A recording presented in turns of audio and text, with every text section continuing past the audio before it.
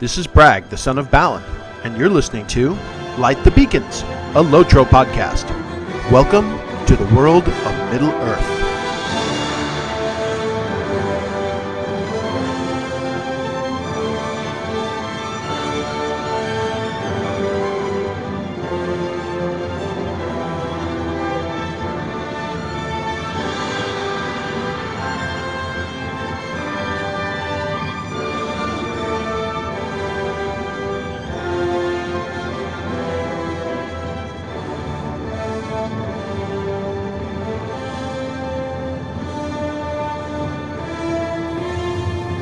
The beacons of Minas Tirith!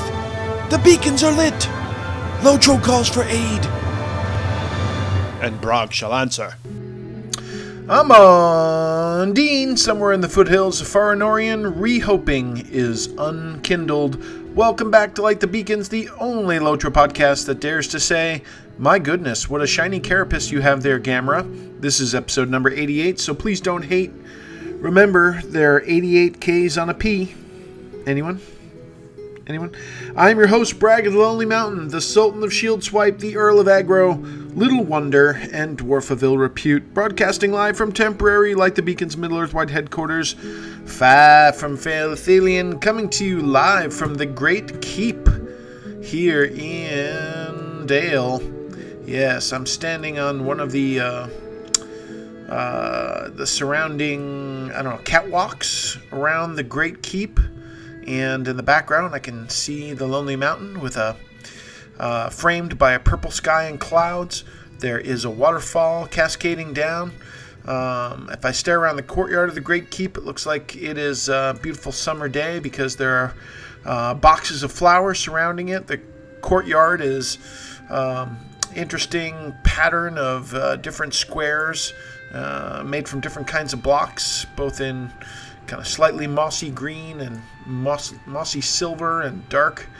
And there are weeping willow trees flanking the tower. And as I look up at the tower, it is a stone brick wood structure with 1, 2, 3, 4, 5, 6, 7, 8, 9, 10, maybe 10 levels on it. In terms of floors, that would probably be 1, 2, 3, 4, maybe 6 floors high. I can see a range of bells sitting in the top of the tower.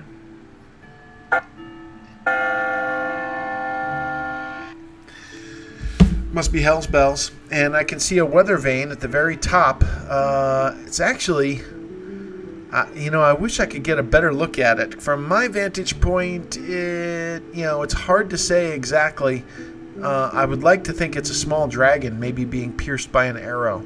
But it's just far enough out of range that I can't really get a good view at it. And I'm not sure if there's any place that I would have a better view and be able to tell with 100% accuracy exactly what it is. One of the things I love doing, what I love about the Northern Strongholds area is the music that plays, where the bells of Dale are kind of incorporated into the music as you walk around. I think that was a really nice touch for them to consider that and kind of integrate that into the music of the area. I'm kind of short. I'm a little hobbit, so I can't see too well, but there's a low wall around the catwalk. I can just see the tips of buildings around the area of Dale kind of jutting up over the tops of the walls, and some flags and pennants in the breeze with the blue colors of Dale as well. Let me see. Let's see what the pennants look like in front of the Great Keep. Well, there's a Bell of Dale, of course, and it looks like also a bow sitting above it. A bow and bell. I think that works. Area of Middle-earth that very much identifies with the black arrows that saved its very existence in recent memory. Wonder if they always had the bow and the bell. Well, I think Bard comes from a long family of bowmen, even before him. There's some people running hither and thither around the courtyard. Of course, the quartermasters, where you can get, for tokens of the Dale lands, you can get tokens of the lake and river, I think they're called. You can get will items, jewelry items, and so forth. And I have a slight glow about me from just finishing up a run of Sari Suriyama. and I am encompassed with the warding warmth that you get from the little heat vents that are escaping within that instance. And why am I in the Bells of Dale area? Well, we'll talk about that a little bit on in the next beacon. Speaking of next beacon, I think we better move on to Ilinoch.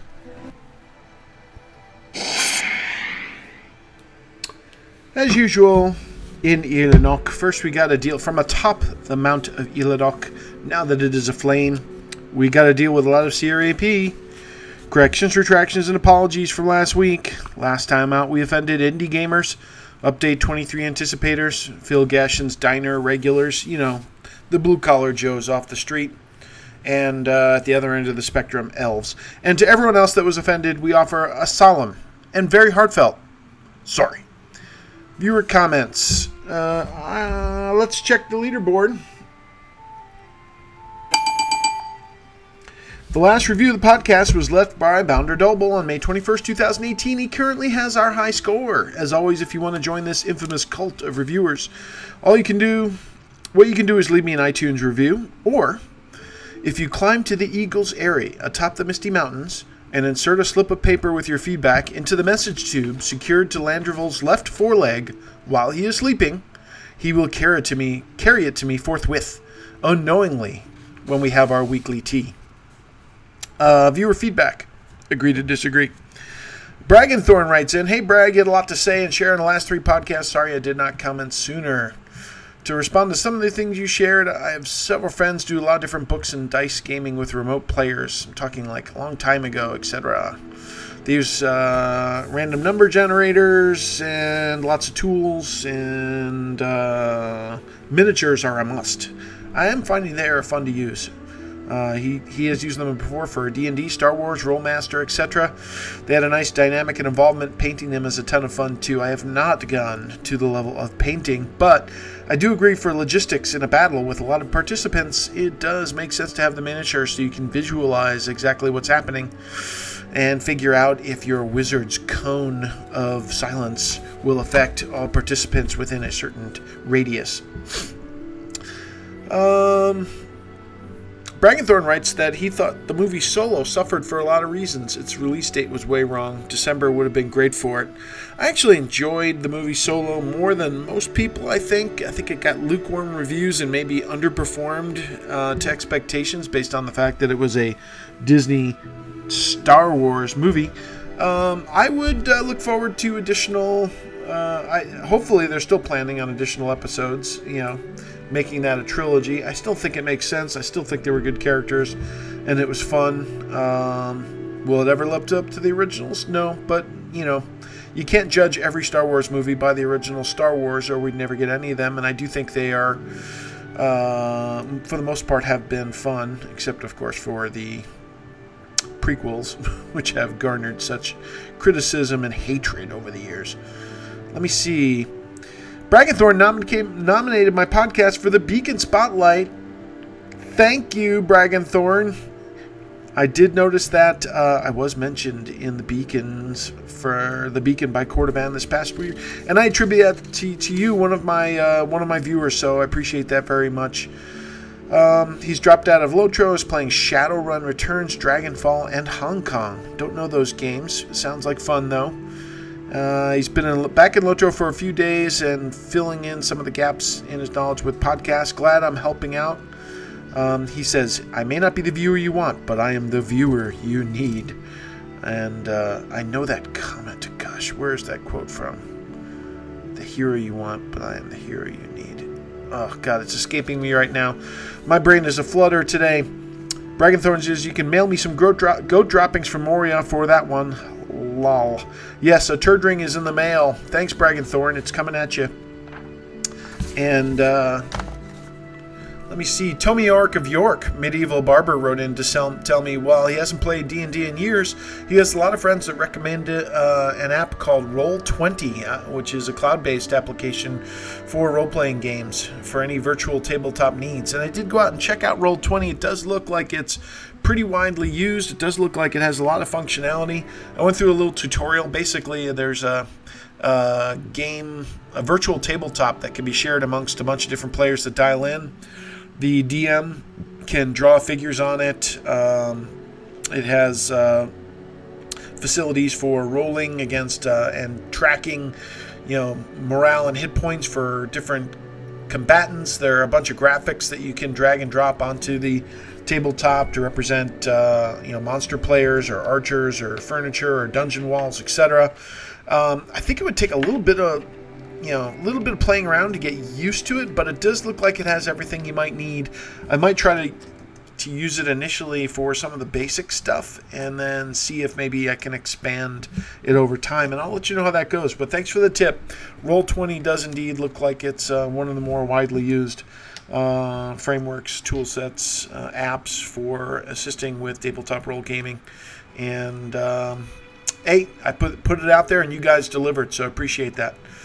Community Spotlight. So, LotroCast came out with an episode for the first time in many months. LotroCast is a podcast that back in the day inspired me to try podcasting as a solo podcaster. There were no other podcasts out there for Lotro being done by solo podcasters, except for Albaros's originally LotroCast. He returned with a Mordor-focused episode as he makes his way through the storyline and the epic. But one thing that I've always admired about LotroCast is it has lots of good new lore bits, which are its strength. Albaros has been through the Mythgard Institute and gotten a degree, I believe, in Middle-earth Studies, which, puts him one above me. More power to him. And he definitely always has a good take on lore and what's going on with Tolkien and pop culture and how that lore is being portrayed and used. So if you haven't ever tried LotroCast, go out and check it out. It is on iTunes, and it's not as frequently published as it used to be, but he did give me a shout out in his most recent podcast because he basically got back to it after I pestered him in game. I was at the Farmers Fair fishing. I saw him stand up next to me and start fishing, so I struck up a conversation and encouraged him to return to the well. I don't even think he knows that I do a podcast as well at this point, but hey, I encouraged him to get back at it, so I consider that a success. Also, I wanted to give a shout out to the Well-Dressed Killing Machine from Lotro Players News, who gave me an awesome shout out on the podcast recently when they brought up my entry on the Beacon by Cordovan. So, hey, getting the publicity out there. Who knows? I may spike it like 6 viewers this week. How about that? The forums. Let's see what's going on in the forums.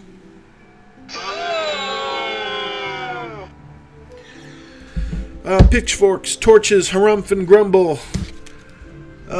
More Cordovan Beacons actually mentioning my podcast. Thanks to the listeners that help with the spotlight there. You know who you are. And some discussion of a recent announcement about a new Middle-earth-based MMO set during the time leading up to the events of The Lord of the Rings.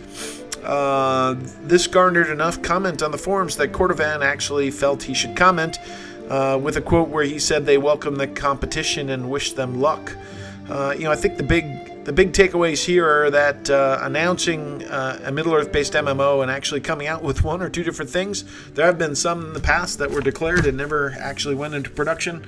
I'm not doubting it'll hit production, but it's probably still 1.5 to 2 years out, right? Based on a typical MMO development cycle. And they will never be able to, I'm declaring right now, make up the time it took to deliver on the majority of the map that we have in Lotro. But obviously, graphics will be modernized and likely combat will be more contemporary. We can only hope they stick to the lore, which is such an essential part of the game experience and so important to all of the Tolkien purists out there.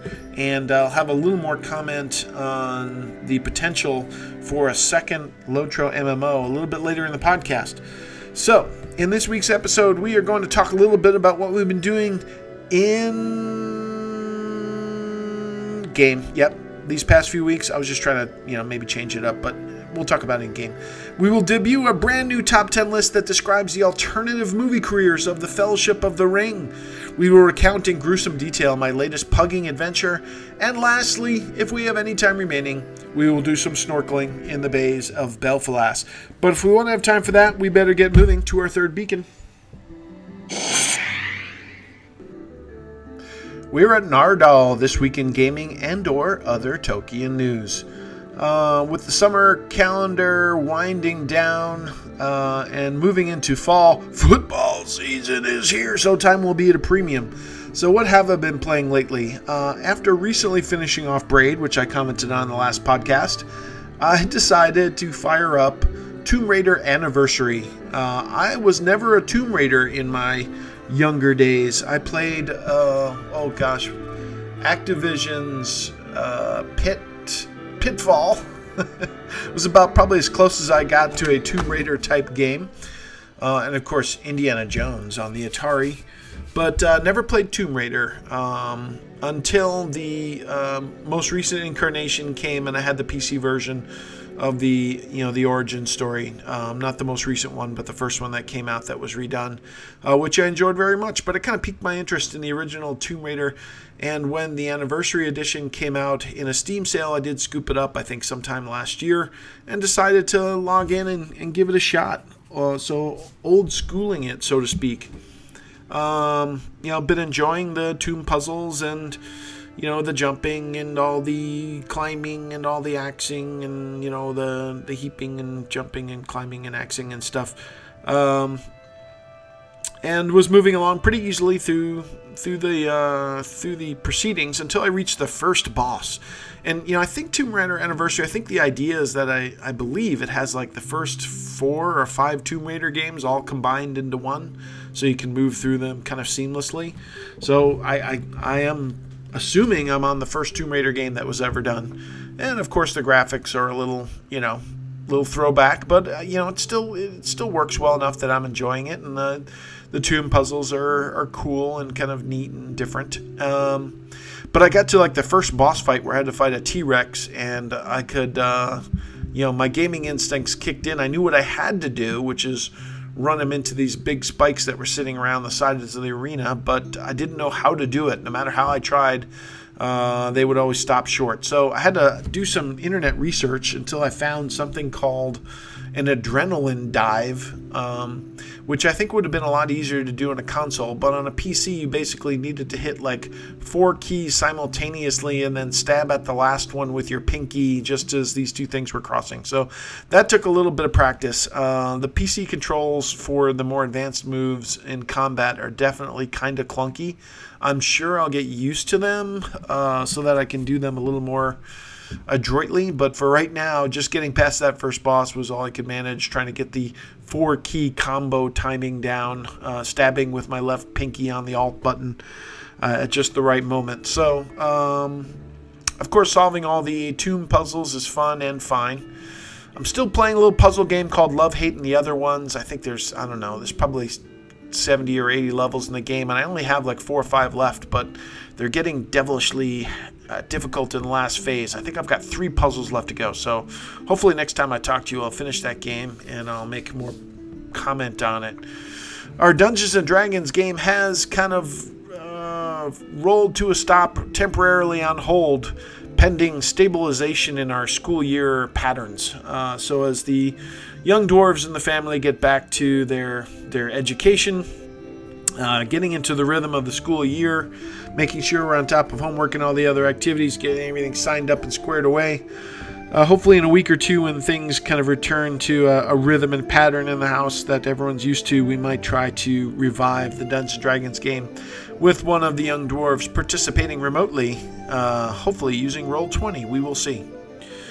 Let me see, movies and TV. So I've got 2 movies I watched recently, one new and one old. The new movie I watched was Searching, starring John Ho, which is kind of a modern thriller based on a dad who has to solve the mystery of his daughter's going missing by using social media breadcrumbs and clues on her computer, his wife's computer, his own computer, and working with the police in collaboration. And I found it pretty compelling movie overall. Not like a huge blockbuster or anything, but very solidly done. Well constructed, good little clues here and there. The rhythms of him kind of moving through the old school Apple interface to track down clues and find webcam pictures and social media breadcrumbs was interesting, and probably fairly fairly true to life of how someone might research something like this in this modern day. John Ho's a compelling lead. Good to see more films out in Hollywood with Asian and diverse cast on the heels of Crazy Rich Asians that came out a few weeks ago. So didn't blow my doors off, but recommended. Pretty good. And lastly, a movie that is a bit older that I have a recommendation for. I rewatched for the first time in years, and kind of dragged some of the younger dwarves in the household into it, and they all enjoyed it very much as well. Thought it was excellent. So the movie is called Fandango. It's one of the first movies ever starring Kevin Costner, and if you're not a fan of his later work, I would still encourage you to take a look at this movie.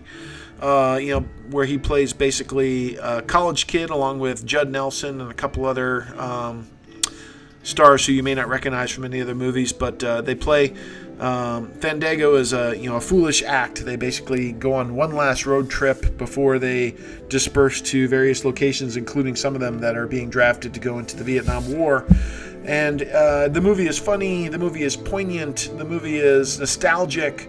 There are a couple hysterical scenes. There's some great music, and overall, it pulls well together and is really well done. So if you've never seen Fandango with Judd Nelson and Kevin Costner, it is a recommended watch. Go out there and find the trailer and see if it rings your bell. It was a hit with my family unit.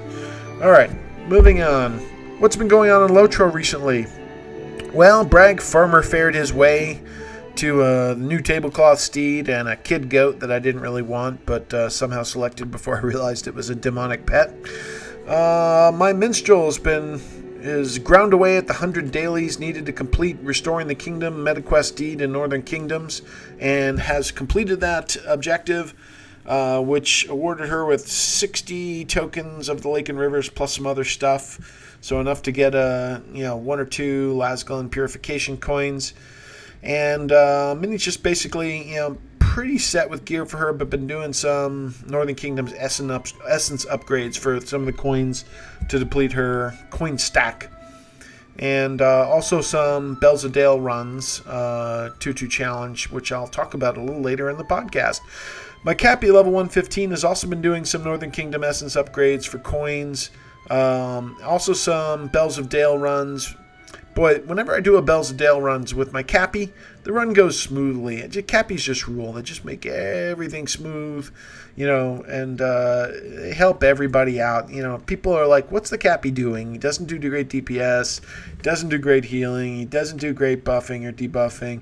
You know what? He does a little bit of everything, and it just greases the wheels. Cappies are the WD-40 of Lotro. That is what they are. And so I enjoy running them in groups. Hopefully we'll be getting some landscape DPS buffs soon.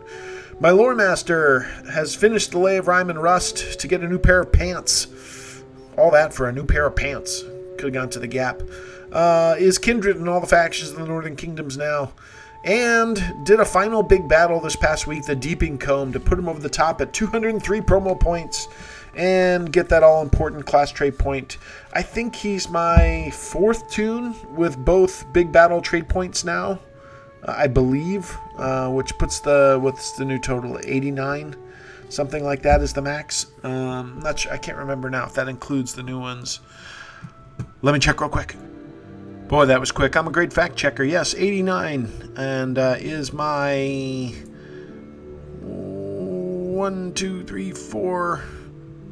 4th tune to achieve 89 class trait points, and I've got a Berg and Hunter that are just a point away, which means more big battles if they ever want to get there.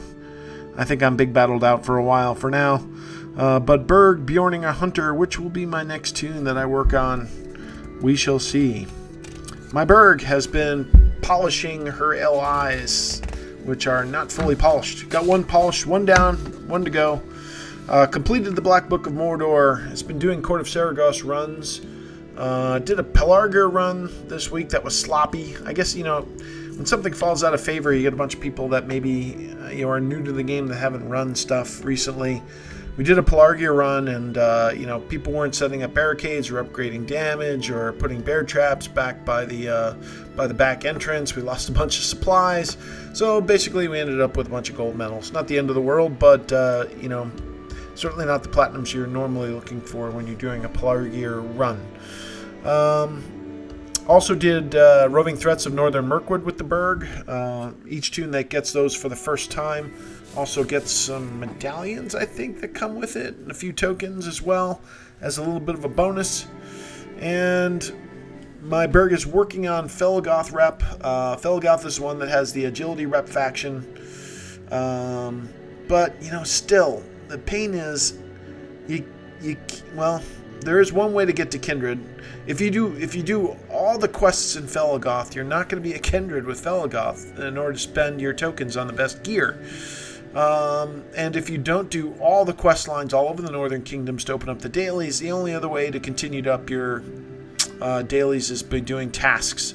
So I might consider just trying to see if I could level up my Berg using rep accelerators and tasks instead of taking another tune through all the storylines in Northern Kingdoms, because I think I'm getting a little Northern Kingdomed out at this point. I think you probably know what I mean at this point.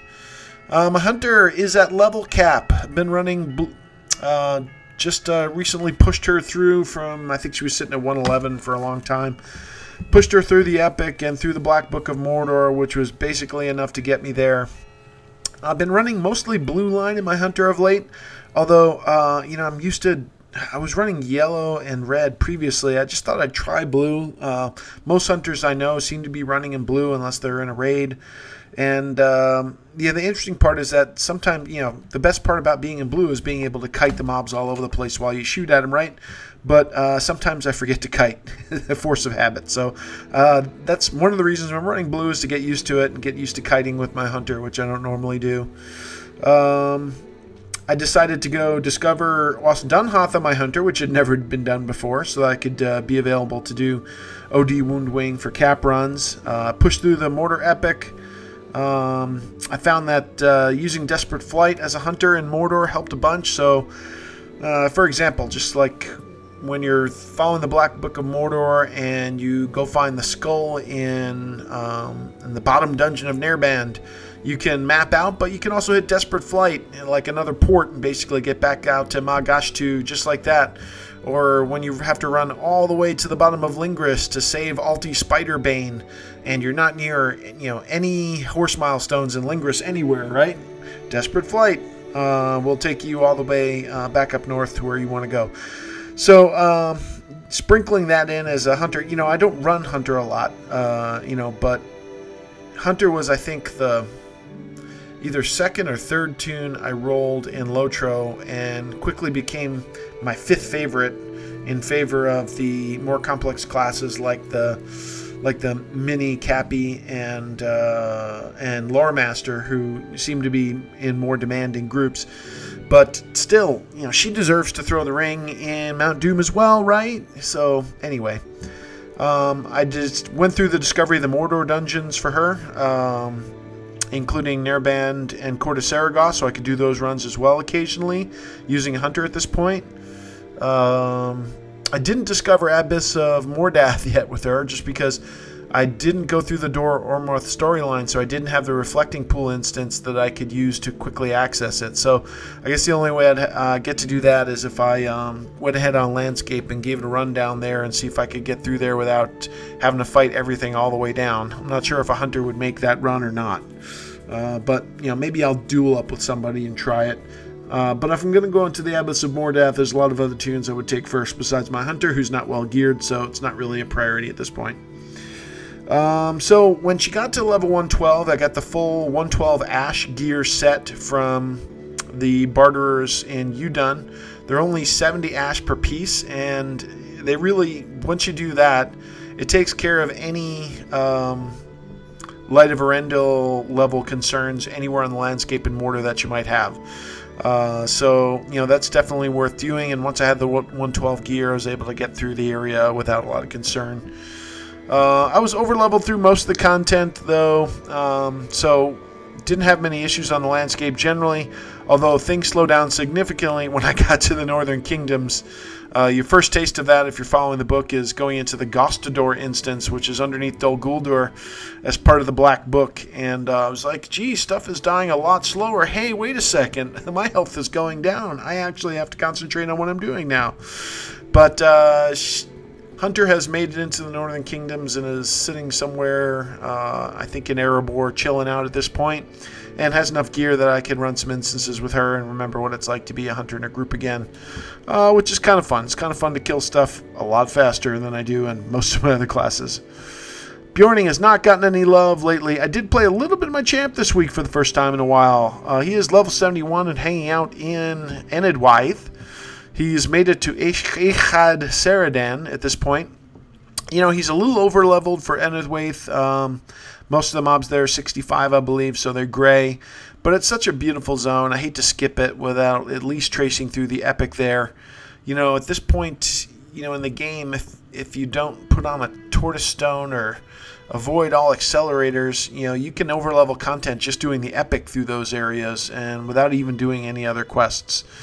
So you have to pick and choose what you want to do as you work your alts through the environment. But it's nice to be in Enedwaith again, and maybe I'll pick one of the zone areas like the Gloom Glens or the Bone Vales or something like that, and take some through some of those quests. Definitely get up to Nars Peak and chill out up there for a little bit before heading down to Dunland. RK Warden and High Elf have been doing a whole lot of nothing. So that is what I've been doing in Lotro of late. Let's move on to the fourth beacon of Erelas.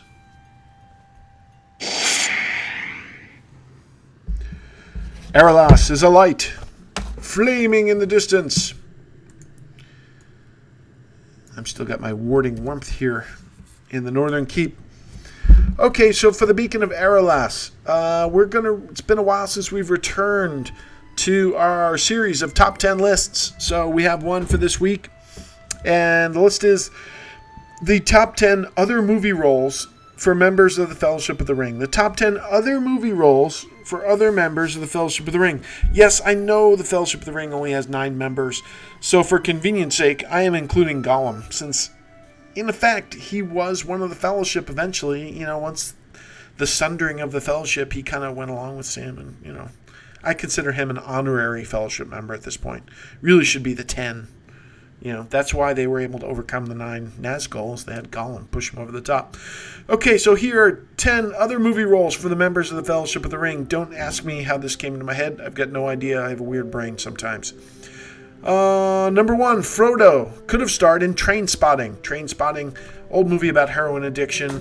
Frodo had a ring addiction. Very similar symptoms. Number 2, Mary. Think would have done a good job as the lead character in Home Alone. I can just picture him putting the aqua velva on his face after shaving his feet. Maybe on his feet after shaving his feet. Number 3, Pippin. Could have starred in Firestarter. Think about it. Beacons. You get it. Also, Saving Faramir. Number 4, Sam. Could have starred in Arachnophobia. Or maybe Rudy. Yeah, he could have been Rudy. Sam could have been Rudy. That makes sense, doesn't it? Arachnophobia. Number 5, Boromir. Could have starred in either The River Wild or Weekend at Bernie's, or maybe a mix of the two of them. Wild River, Weekend at Bernie's. That would have been Boromir cruising down the river with his shield and sundered horn. Number 6, Legolas. Could have starred in Whale Rider, judging from how he can surf on a Mumak, or perhaps Ducky in 16 Candles. Number 7, Gimli. Should have been in Chariots of Fire. If you've seen the scenes of him running across the plains of Rohan, just picture the music in the background. Dun dun dun dun dun dun. Chubby legs pumping. Dun dun dun dun dun. Breathing. The key is breathing. Dun dun dun dun. Okay, Aragorn. Could have starred in Aragorn. Aragorn could have starred in Aragorn. That's just too convenient. Or The Last Temptation of Christ. Number 9, Gandalf. Should have starred in Willy Wonka and the Chocolate Factory. That's my out of the blue first call. First thing that popped into my head. You shall not pass. You stole fizzy lifting drinks. The whole bridge of Khazad-dûm has to be sterilized, so you get nothing. Good day, sir! All right, and Gollum could have starred. I got a recent one and an old one. He could have starred in Split, right? Smeagol Deagle thing. Or going old school, I think Gollum would have made a fine Gunga Din. All right, so that was my top 10 list of other movies that the members of the Fellowship could have starred in. If you've got some, please go out to lightthebeacons.com and comment in the podcast to leave your suggestions. I will read them in the next podcast, I promise. No porn movies, please. We are at the fifth beacon of Binram, and now for the originally weekly sponsor segment. This week's show is brought to you by the new Athlon Middle-earth MMO, coming soon to a platform near you. We have no idea what it's going to be yet, so think of it like this. It could be like Fortnite, but in the Etten Moors. It could be like Farmville, but in the Shire. It could be like Fallout 4, but in Dor Amorth. It could be like Shadow of Mordor, in some other place. It could be like Diner Dash in the Prancing Pony. It could be like Tomb Raider in Innuminos. It could be like Frogger in Frogmorton. It could be like Diablo in Darnabagud. Or it could be like playing League of Legends, only using the legendary item system. And most of all, it's just like playing World of Warcraft in Middle-earth. All those things wrapped up into one. Oh, and it's free to play. So get those credit card numbers ready, and we'll be seeing you real soon.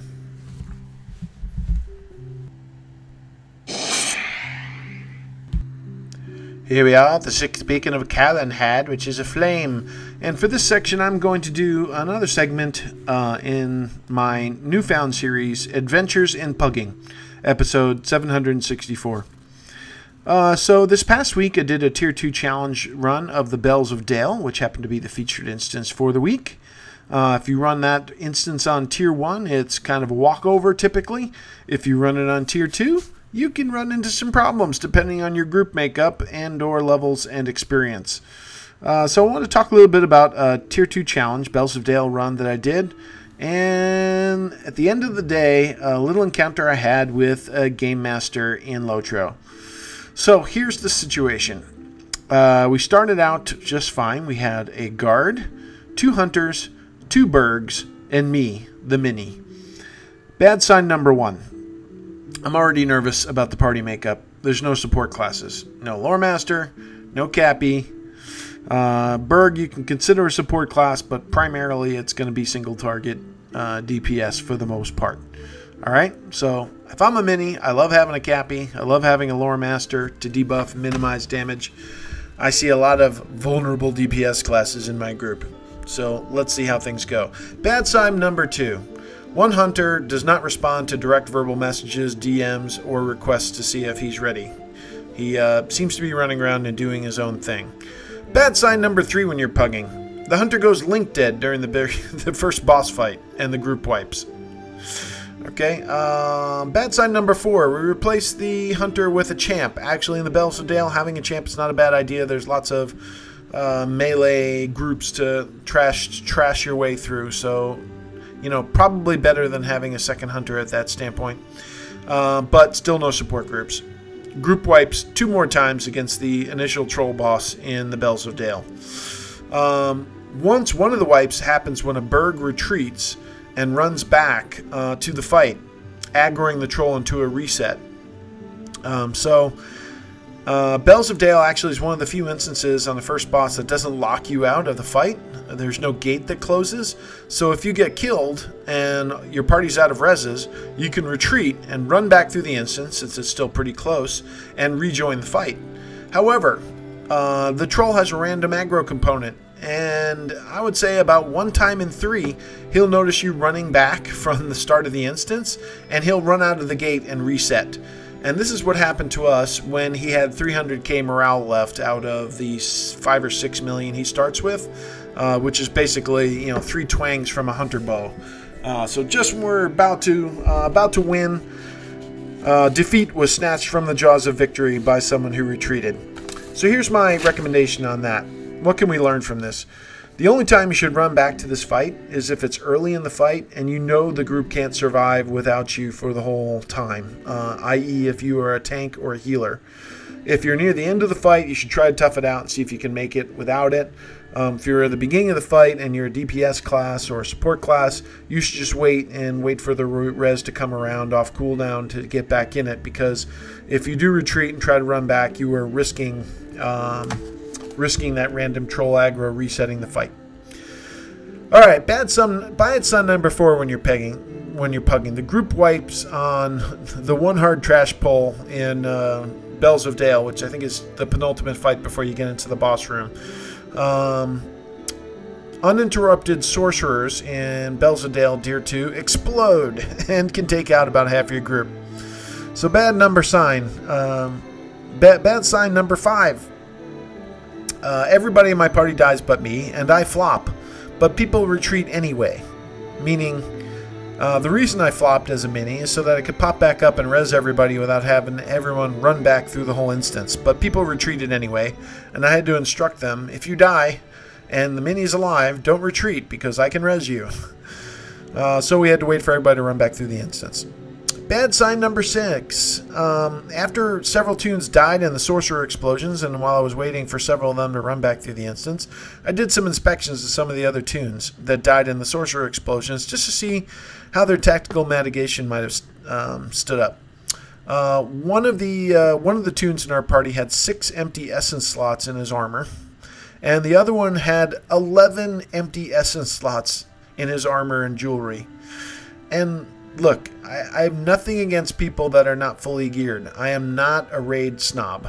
I'm not a judgmental asshat. But here's my recommendation. You don't sign up for a Tier 2 challenge run with 11 empty essence slots. You run Tier 1 like everyone else until you're geared. Having 1 or 2 empty essence slots, I get. Sometimes it takes a while to craft them or put them together or earn them in game or get ash for them or whatever.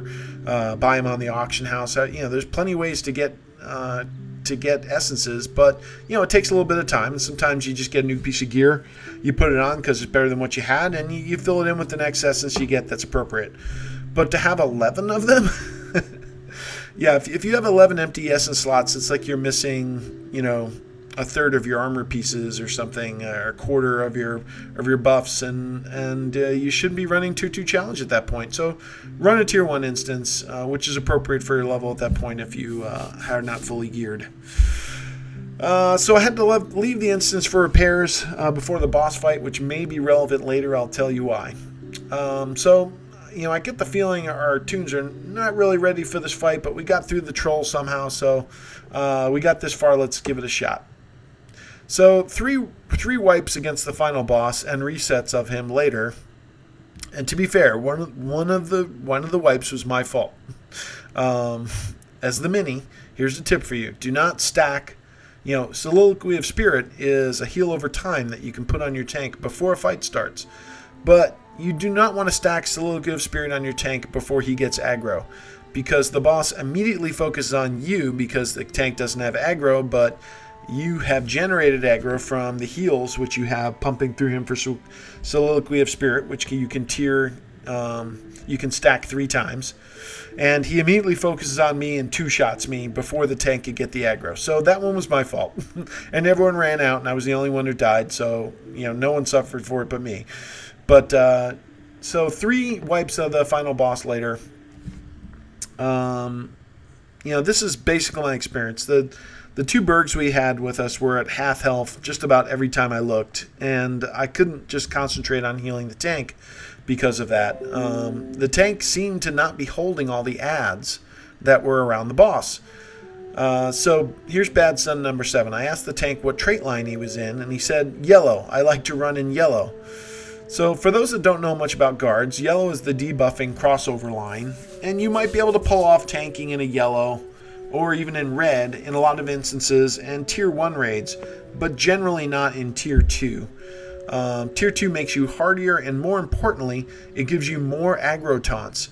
In yellow and red, the number of taunts you have is limited, so your ability to pull people away from other people in your party is limited by the number of taunts you have. The Bells of Dale final boss fight has several waves of ads, and you will get caught at some point without an AoE taunt that's on cooldown if you're the tank, if you're in yellow line. So I recommended him to switch to blue line later, and he goes, well, I'm not really set up for it, but yeah, okay, I'll switch to blue. And big surprise, ad control was improved in the final fight, which is important with the little critters running hither and thither all over the place. Squirrel! Still, I was healing my little hobbit Fanny off big time, so it was gratifying to complete the instance after all the troubles that we had. And bad sign number 8. We finished the instance, Tier 2 challenge, finally get it on the 4th attempt, and I don't receive a box of Azure spoils, and I don't receive 5 newfound coins. I went back through the log for the instance, and I saw that only 3 people out of the 6 in the fellowship had received the appropriate loot for finishing Tier 2 challenge at cap level. And I know for a fact I hadn't run it on this tune or any other tune that day, and I had the challenge quest in my log. It just didn't complete when the boss died. I'm not really sure why that happened. I thought maybe it might have to do with the fact that I left the instance to repair at one point and re-entered. Not really sure. So that leaves my loot for the whole instance at a few relics and runes and a couple of marks, i.e., friggin' garbage. So everyone leaves besides me, and I decide, you know what? I spent enough time on this. I'm going to message a GM and see if maybe they might respond in the first couple minutes, just to let them know. And guess what? A GM pops up named Nyota to the rescue within 10 minutes. I couldn't remember exactly how long, but I'd say within 5 to 10 minutes, a GM, responds, which is pretty darn good in my book. And she says she is coming to me. I always wonder what this means when they say they're coming to you. I remember once I had an issue with a quest in Minas Tirith with my Cappy, and I actually saw the GM appear in a character form next to me and was inspecting me. I think they have the ability to be anywhere they want in the game, invisibly or visibly as they choose based on my experience, which is kind of neat, obviously. So I'd love to see what the GM's toolbar looks like that lets them help out players. Is it just a bunch of system logs that they can filter and search on to see what happened recently in the game? What kind of tools do they have at their disposal to CSI this stuff? I think that would be kind of neat to see how that works, being in the IT industry myself. So she asked me a bunch of questions about what happened, blah, blah, blah. And she tells me the logs say I was running at level 85 and she can't help me. And I tell her I am not running at 85. This is what I see, etc. Well, she says, well, I can't help you because you're not in the instance.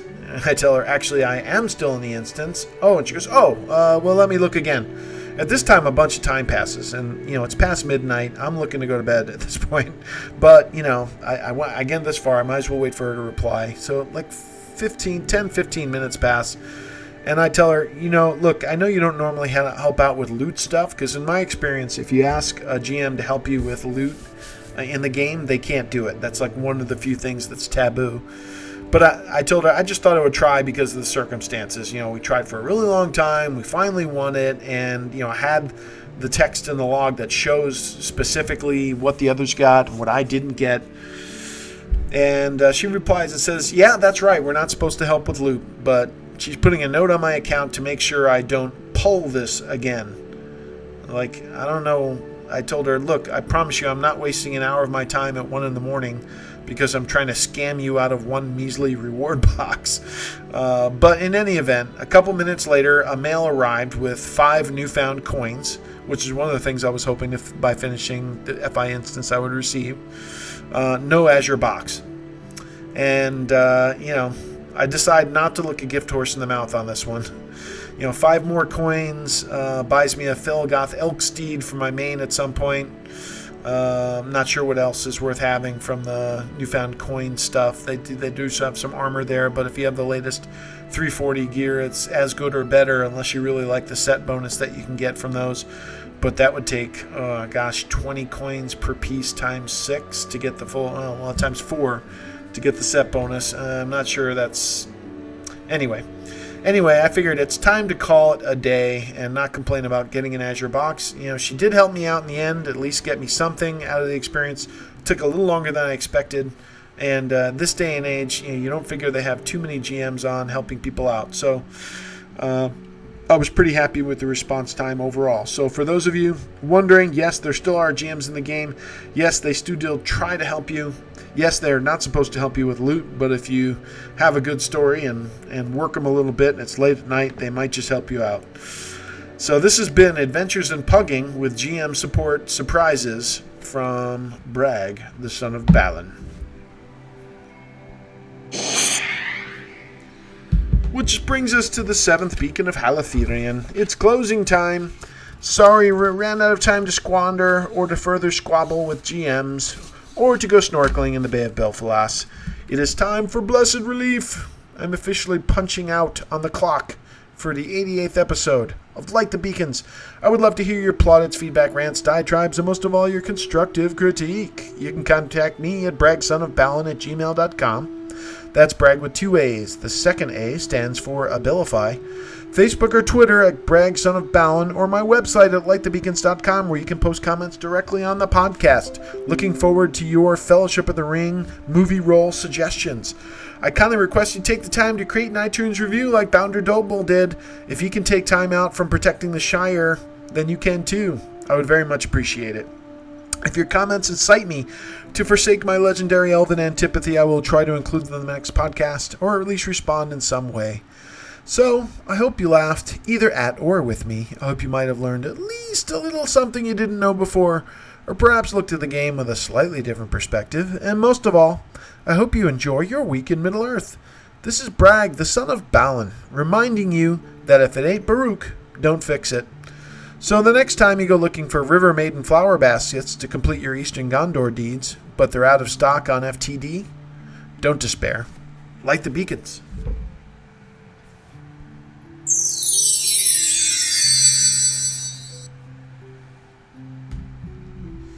That's my new outro effect. What do you guys think? Time for an ale. Hey guys, just realized I recorded this whole episode with the wrong microphone setting, so it might sound like crap, I'm sorry. I hope it is audible and or enjoyable. But as you know, we don't do re-records on lightthebeacons.com, so thank you for bearing with me. One take Bragg.